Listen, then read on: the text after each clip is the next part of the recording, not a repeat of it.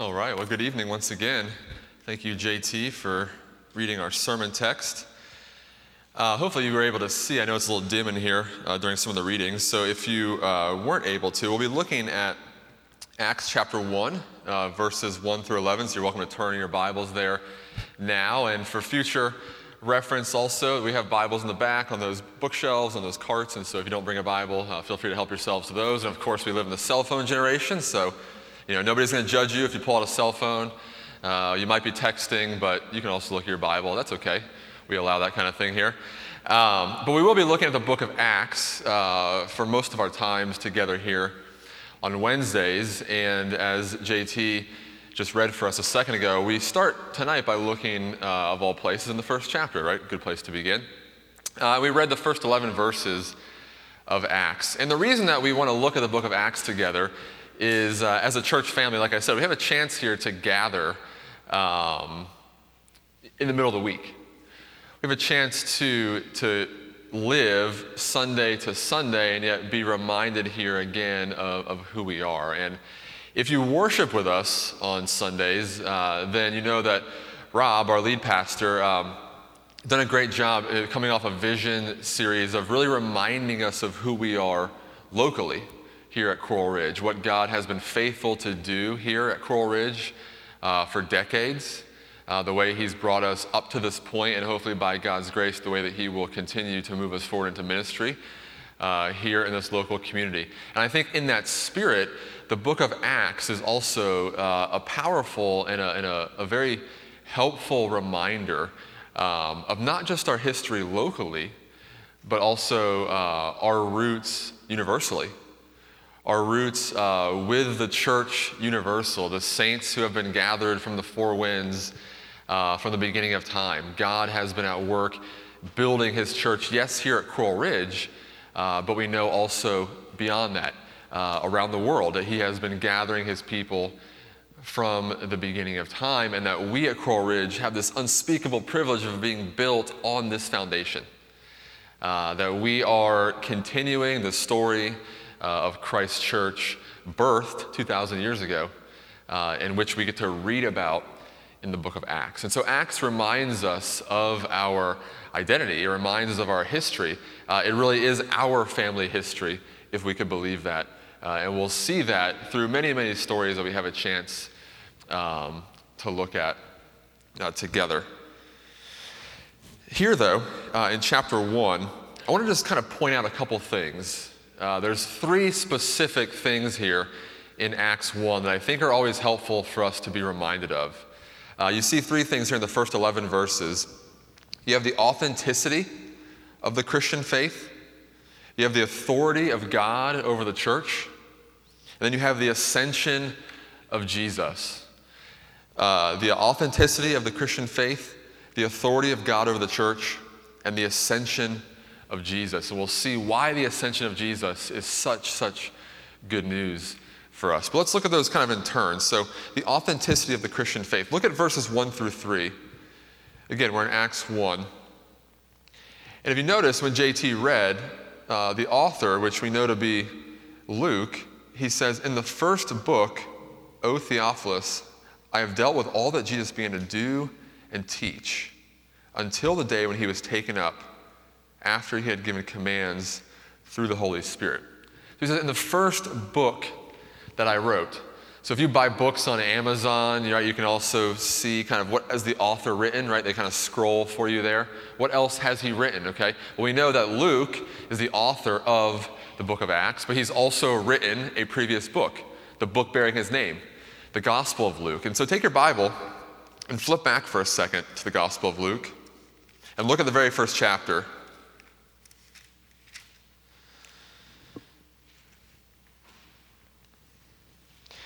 If you look back in Luke's gospel, this is crucial to kind of consider these two introductions together, okay?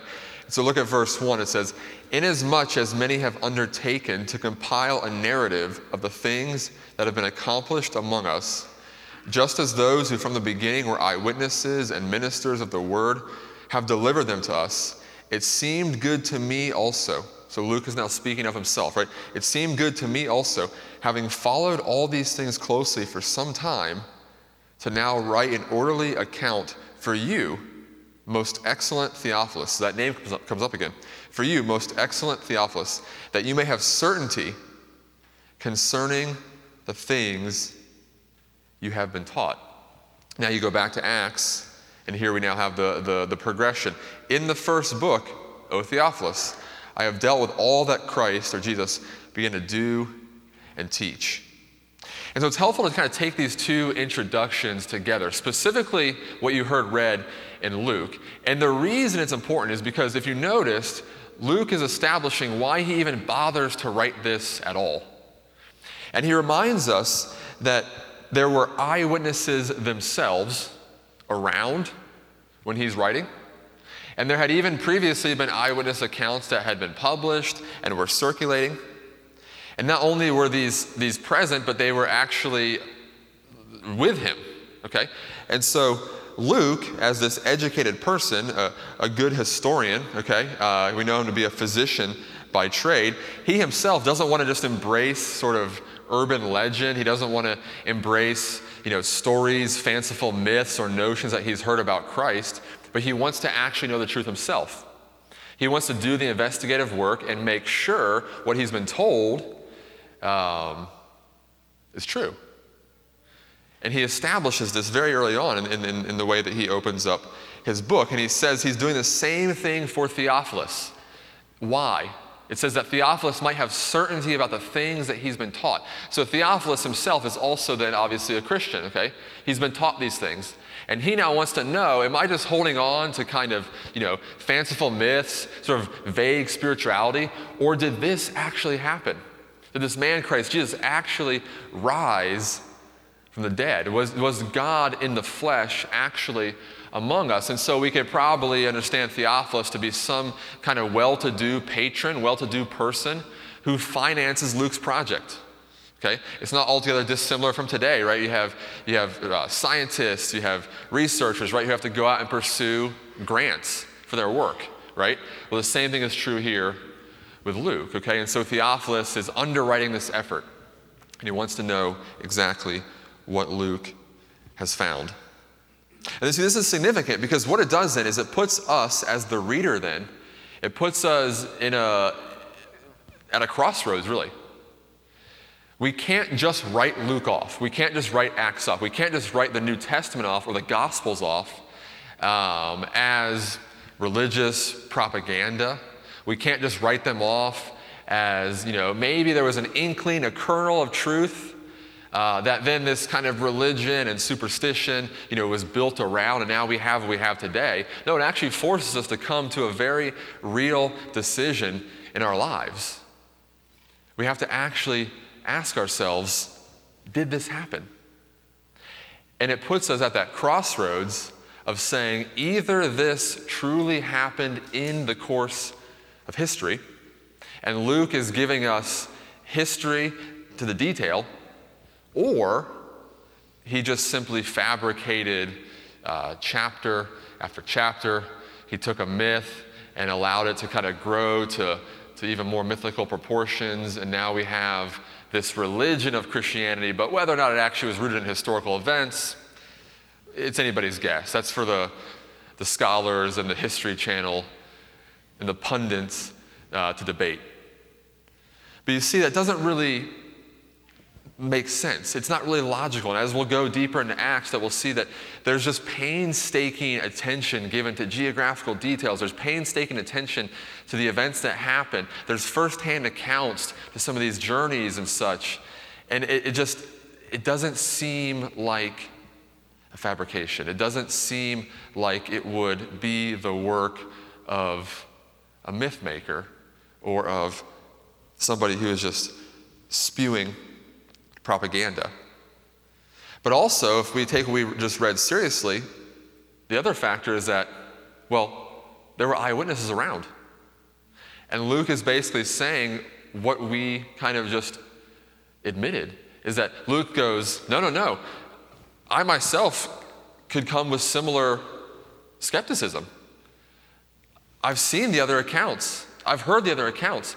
Think about this. Luke and the book of Acts, they're written 20, maybe 30 years after the death of Christ, perhaps even a little bit less. And so there's literally people walking around who would have been walking around when Christ was there as well.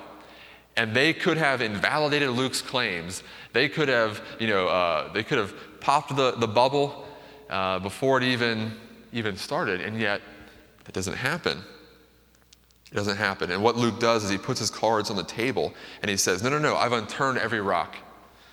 I've run this by everyone possible. I've looked at the other accounts, and now here is mine, and I want you to yourself bring your skepticism to it. Bring the magnifying glass to it. And what you'll find out is that it's true. And this is what you see. Look at verse 3. We're back in Acts 1. Look at verse 3. It says, Jesus presented himself alive to them after his suffering by what? By many proofs, appearing to them during 40 days and speaking about the kingdom of God. You see, all the while there's people present who had walked those same roads, who had been around. And I think we sometimes act as if skepticism is maybe like a modern invention. It's this modern notion. The Bible teaches us right here, no. Skepticism is the nature of the human heart. Every time Christ appeared post-resurrection, what did he have to do? He had to get rid of their doubts. Touch the wound.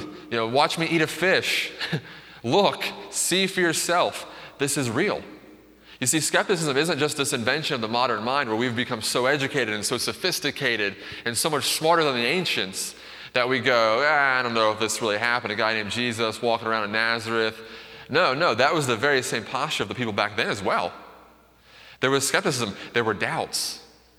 And yet Christ says, come and see. And Luke tells us that Christ appeared and over the course of 40 days offered proof after proof after proof of his resurrection. And so I say all of that because, see, this is the posture that we must take. You see, there's Tim Keller, pastor in New York, says this best. He talks about how many people come to Christianity for a host of reasons. And if we were to survey this room tonight, there might be different reasons why you came to Christianity. Your testimony would have different inflections, and that's wonderful. This is a tapestry, this is a mosaic of God's grace here, this room tonight.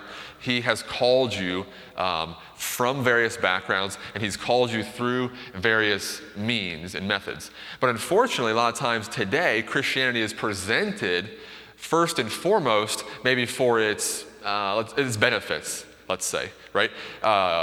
Come to Christianity for the inspiration that it offers. Come to Christianity for the strength that it gives us throughout the day. Come to Christianity for the purpose that it gives your life. Are all those things good? Absolutely.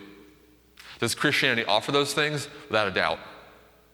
But this is what Luke's getting at, I think, in the book of Acts and in his gospel. He says, the first reason we come to Christianity, though, and this is what Tim Keller reminds us of, the first and foremost reason we come to Christianity is because it's true. Because it's true. Because unlike other religions that might be predicated upon spiritual knowledge, unlike other religions that might be predicated upon lifestyles and behavioral modification or attaining some kind of enlightenment or inner peace, Christianity is rooted firmly in historical events. Christianity in that regard is not a religion. It's not a spiritual program. It is an acknowledgement and a banking of one's life on a historical event that happened in reality that we can touch and see.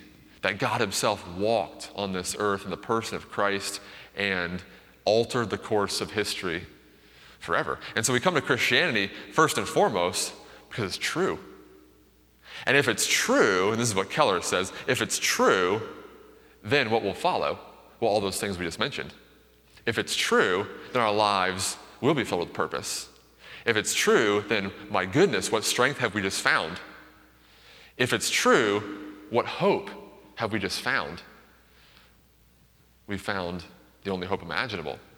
And so the first thing that we see here in this chapter is that the authenticity of the Christian faith. But we also see here the authority of God over the church. Look at verses 6 through 8. Again, we're in Acts 1. Look at verses 6 through 8. Basically, what we had read there from JT a second ago was this disciples' question. This question by the disciples where they come before the risen Christ and they ask him, will you finally get things together?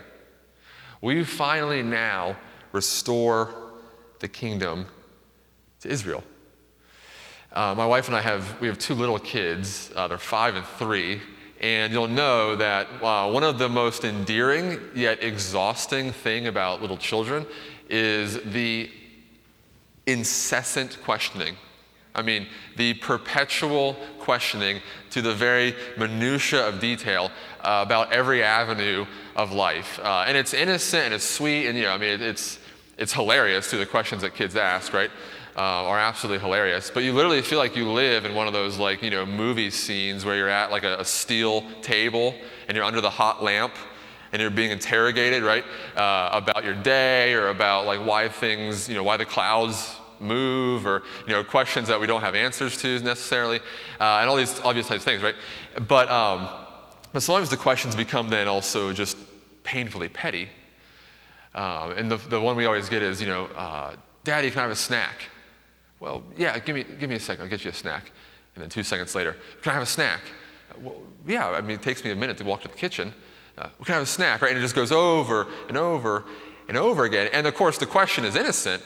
The question is sweet and endearing, but the reason the question is even asked time and time again is because in the mind of a child, they can't even fathom that you might have something more important, right, or more immediately in need of your attention than providing a cup of goldfish, right? To a child's mind, that is precedent, that is paramount. There is nothing more important than goldfish, especially if they're the flavor blasted kind, right? They have the powder on them.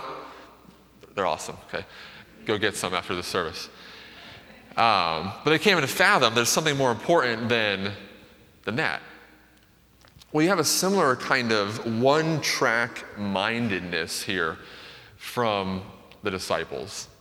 They ask this question, and you see that sort of one-track mind on display.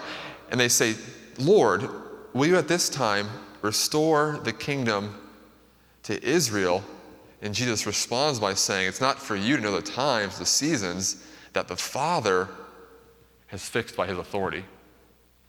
And so in one way, he kind of brushes them aside. This is the bad news, if you will. We wanted to know. But on the other hand, he gives them the good news and says, but I tell you what, you don't need to know the times, the places, but my Father's about to gift you his Holy Spirit. And wait and see what will happen. And so at one level, their question sort of betrays the atmosphere of that time. The disciples are looking for what we know many were looking for in that day. They're looking for an earthly king who's going to come and defeat the Romans, going to set things right, going to put Israel back on kind of the global center stage. But what do we have? In Christ, we have not an earthly king, at least not how they imagine it, but they have a servant. Suffering servant who didn't just come to knock heads together, who didn't come on the giant war horse to lay waste to the Romans, but a suffering servant who came and, of all things, died, but in order to defeat a greater enemy, not Rome, but Satan, but sin and death, and then to offer the spoils freely to those who believe. But this momentary kind of misunderstanding still plagues the disciples, and they basically say, will you now finally restore the kingdom to Israel? In other words, will Christ finally build things on their terms? Will he finally kind of put them in the place that they deserve? They're thinking to themselves, hey, we tried the other thing. The love your neighbor stuff, the turn the other cheek stuff. My goodness, you were crucified. Can we now get on with the kingly stuff? With the kicking butt and the, putting us where we should be on the thrones and ruling over the nations? Can we get on with that part of the story? And we kind of laugh the disciples off, and yet, don't we do the same thing in our own lives? And we know that God made us in his image, and yet how often do we try to make God into our image? And it's true with every area of our lives. We want to build kingdoms. We want to build things where we're put on center stage, and we can do it even in the best intended places. We can make even the church sort of about us and not about Christ. We can make the church about serving ourselves and our agendas and not about serving the world and serving others. And you see that reflected in the disciples' question. It's very disciple-focused. It's very Israel-focused. It's very me-focused, if you will, if you were a disciple at that time. But if it's anything, it's small. It's small. The vision that the disciples are asking for, the result, rather, is it's small. And Christ wants to well exceed that. Wyatt, my son, who's 5, like I mentioned, a couple of years ago, we took him to the circus down at the AAA, American Airlines Arena, where the Heat play, and I think it was the Barnum and Bailey circus, if I'm not mistaken, so it's, it's the big deal. And one of my favorite memories ever is we're sitting there in the stadium. Okay, however many people at AAA seats, Scott would probably know, the arena's packed, okay? And it's the circus, Barnum and Bailey's greatest show on earth, okay? And there's literally this one exhibit where there's a guy on a motorcycle on fire, riding the motorcycle in the sky on a tightrope across the arena. Think about that for a second. There's a guy I would never even get on a motorcycle if it's parked, okay? It's just not in my DNA. No interest in motorcycles, okay? I like doors, I like AC, I like roofs, okay? I like cup holders. Never gonna get on a motorcycle, right? This guy, he's riding a motorcycle lit on fire in the sky on a tightrope across the arena. It's the most unbelievable thing I've ever seen in my entire life. It's mind-blowingly preposterous, okay, what's happening. And my son, Wyatt, well, we had packed him a peanut butter and jelly sandwich because we didn't want to pay for the concessions. We're cheap. And we packed him the peanut butter and jelly sandwich. And he does not divert his gaze from this peanut butter and jelly sandwich. The entire time, this guy is riding a inferno in the sky across the tightrope. I mean, we're like, Wyatt, look at this guy. Look at this guy. And just fixated on that peanut butter and jelly sandwich. I mean, there just was no diverting his gaze.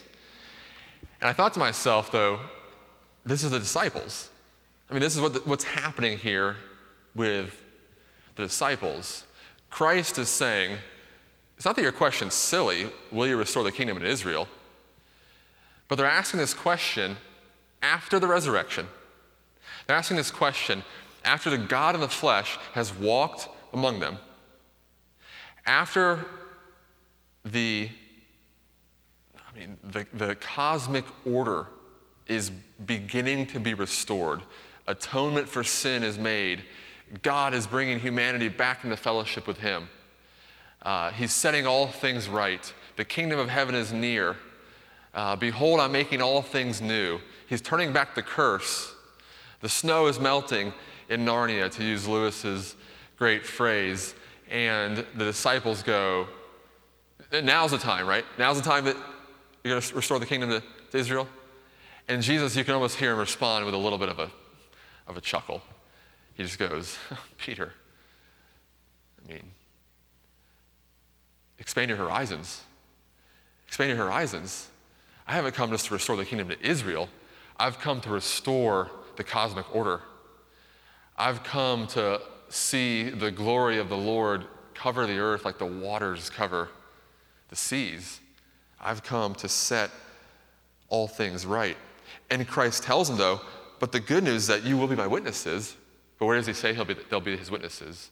Well, first in Israel, Jerusalem, Judea, but then eventually to Samaria and to the ends of the earth. You see, he says, no, I've come to set up the kingdom, but we're taking this show on the road. This thing isn't going to stop at Israel. This thing's going to go to the four corners of the globe. And it's almost as if he's telling the disciples, he feels, in a sense, bad for them. And he goes, you can't even imagine what's in store. You can't even imagine what I'm going to do. But buckle your seatbelts, because it's going to be a wild ride, and he has such bigger and brighter and more grandiose plans than they could even imagine. And the reason I think it's such good news for us, if you're following the order here, so we have the authenticity of the Christian faith. Now we have the authority of God over the church, and particularly in the book of Acts, we have the authority of the Holy Spirit over the church. What we'll see is that though Acts is written by Luke, and though Peter and Paul are the main kind of characters, it's really the Holy Spirit who's the center stage. He's the main player in the book of Acts. And that's such good news for us, because what does it tell us even here at Coral Ridge? Well, thanks be to God, we have a new day that's dawned. And we have new vision. And we have excitement and hope for the future. And God seems to be blessing us and doing incredible things here. And he's been so faithful to us. And we're so grateful. And the encouraging reminder is that all of the plans that we have, all the vision that we have, doesn't rest in our strength, thankfully, but it rests in the strength of God. And he's actually already promised that his Holy Spirit will continue to build his church. And that he's going to do even greater things than we can imagine or plan. And that's wonderful news. And so we don't stop planning. We don't stop looking to the future. But we do it with the confidence and assurance that the Holy Spirit will do the work in and through us. And that's incredible, and it's hope-giving. But then lastly, so we have the authenticity of the Christian faith, the authority of God over the church. But then lastly, if you look in verses 9 through 11, and this is where we'll close for tonight, we have the ascension of Jesus for our good. If you noticed, after he says all these things, they're looking up, and he's lifted up, and a cloud takes him out of their sight. And the angels say that he will return in the same way that he's coming, or that he's going. And then prior to that, though, we have Christ remind them that he will give them his Holy Spirit. Take a look real quick. I know we're running out of time here. Look at John 14 just for a second. Look at John 14. This is helpful.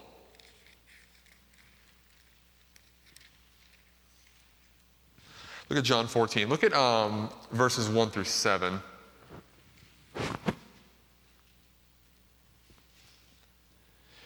John 14 says, "Let not your hearts be troubled. Believe in God, but believe also in me." This is Christ talking.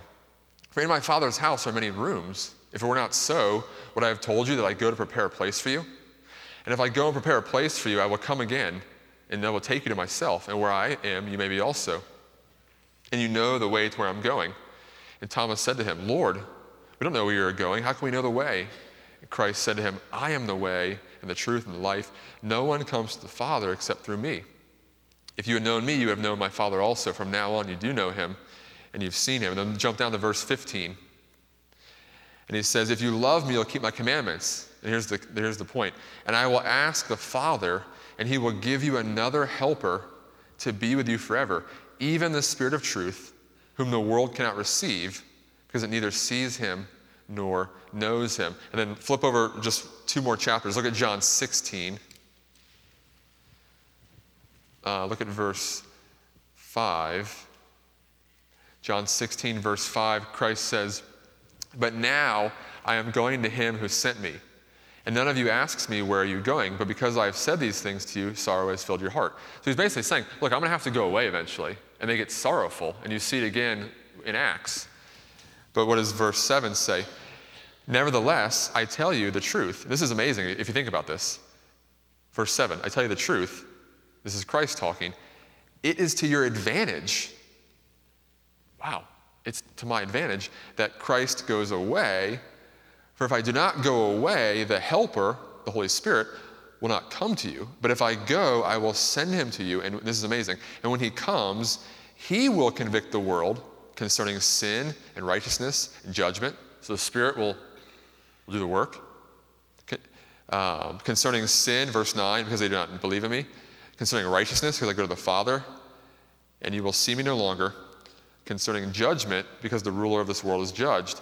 I still have many things to say to you, but when you cannot hear them now, when the Spirit of truth comes, though, he will guide you into all the truth, for he will not speak on his own authority, but whatever he hears, he will speak, and he will declare to you the things that are to come. For he will glorify me, and will take what is mine and declare it to you. This is great. All the Father has is mine. Therefore I said that he will take what is mine and give it to you.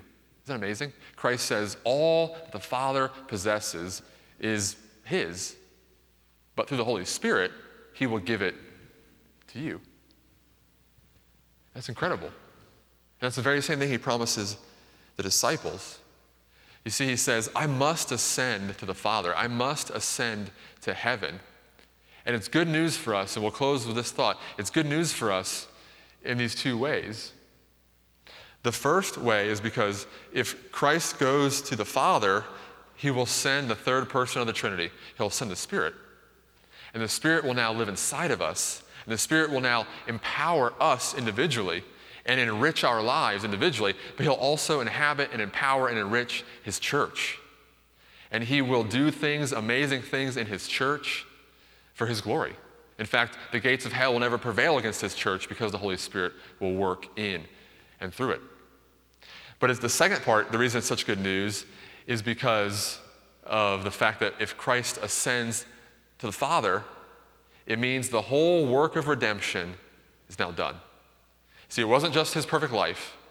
It wasn't just his crucifixion. It wasn't just his resurrection. It was also the ascension of Jesus. Where? Hebrews tells us to the right hand of the Father.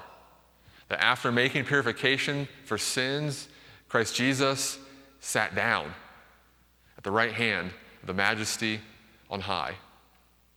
And that is the best news that we could ever hear, because in Christ sitting down and ascending to the throne of heaven, it tells us powerfully that the work of salvation, the work of redemption is finished once and for all.